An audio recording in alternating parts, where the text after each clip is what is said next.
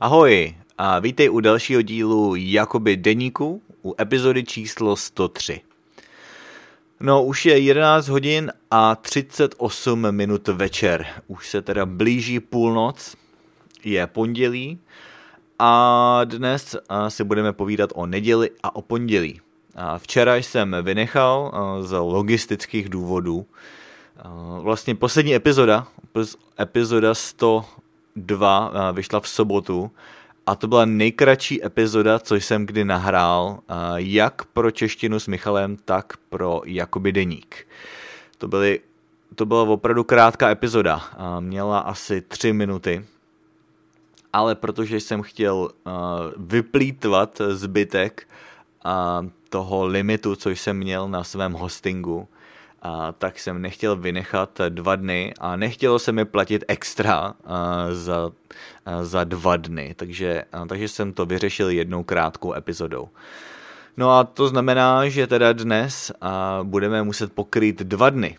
Neděli, tedy včerejšek a dnešek.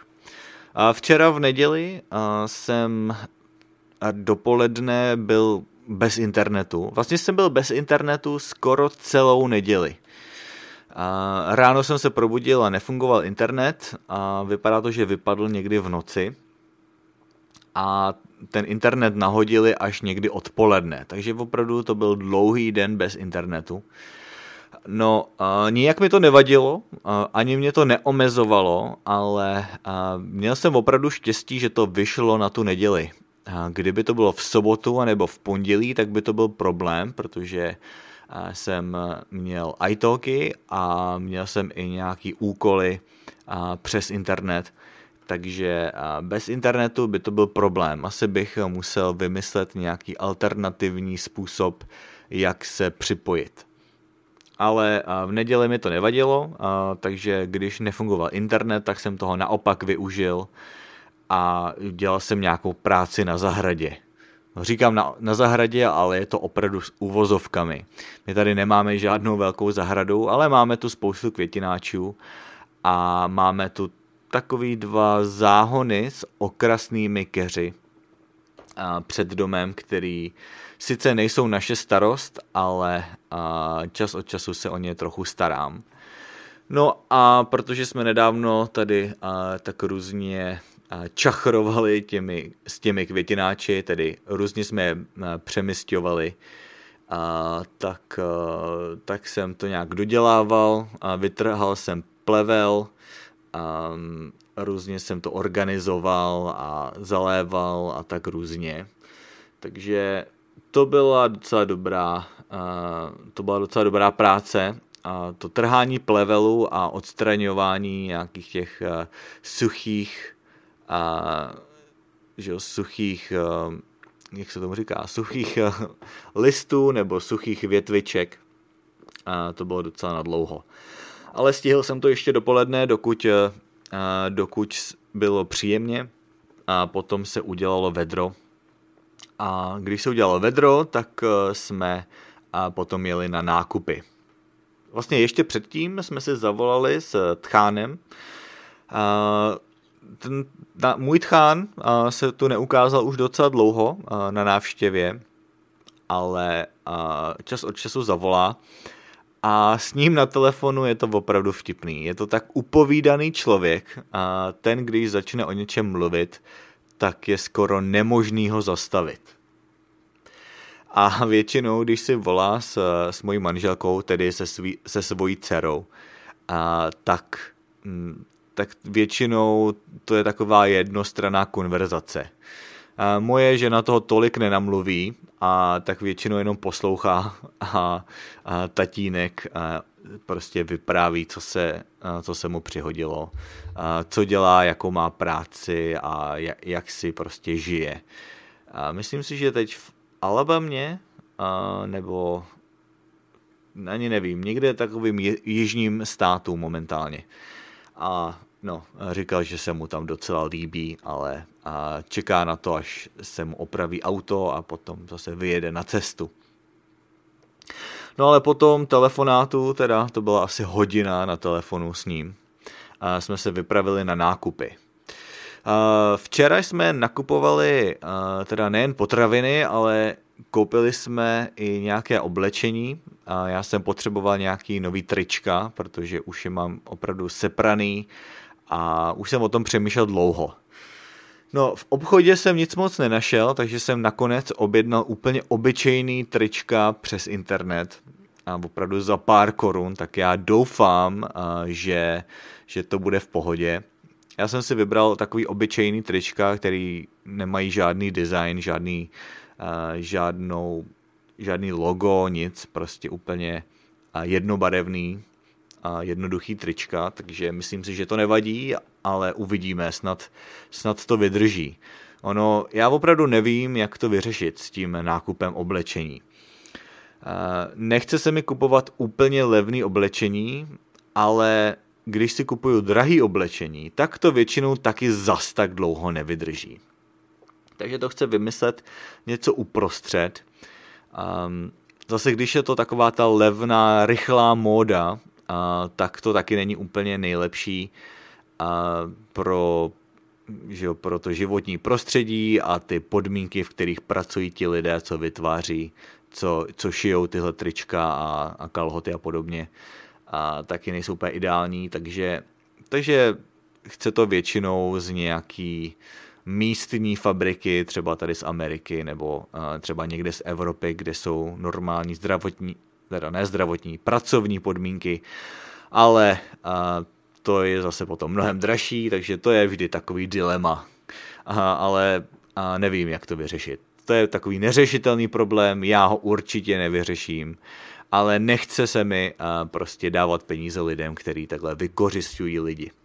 No každopádně to jsem šel docela hluboko, chtěl jsem jenom říct, že jsem si koupil prostě pár triček na internetu a koupil jsem si taky nějaký potřeby do školy, potřeboval jsem nějaký specifický sešity, který jsem nenašel v obchodě s kancelářskými potřebami, o tom jsem ostatně mluvil minule. No a taky jsem si koupil bento box. Koupil jsem si takovou krabičku na jídlo, protože minimálně 3 dny v týdnu budu skoro celý den ve škole a když nechci jít do restaurace na nějaký oběd, tak si můžu připravit oběd s sebou do krabičky. Takže uvidíme, to jsem nikdy nedělal, ale myslím si, že je to zapotřebí. Za prvý je to trochu zdravější jídlo a za druhý je to mnohem levnější, než každý den jíst v restauraci. Takže od zítřka začínám s vlastními obědy. Dnes, v pondělí 28. jsem stával docela brzo a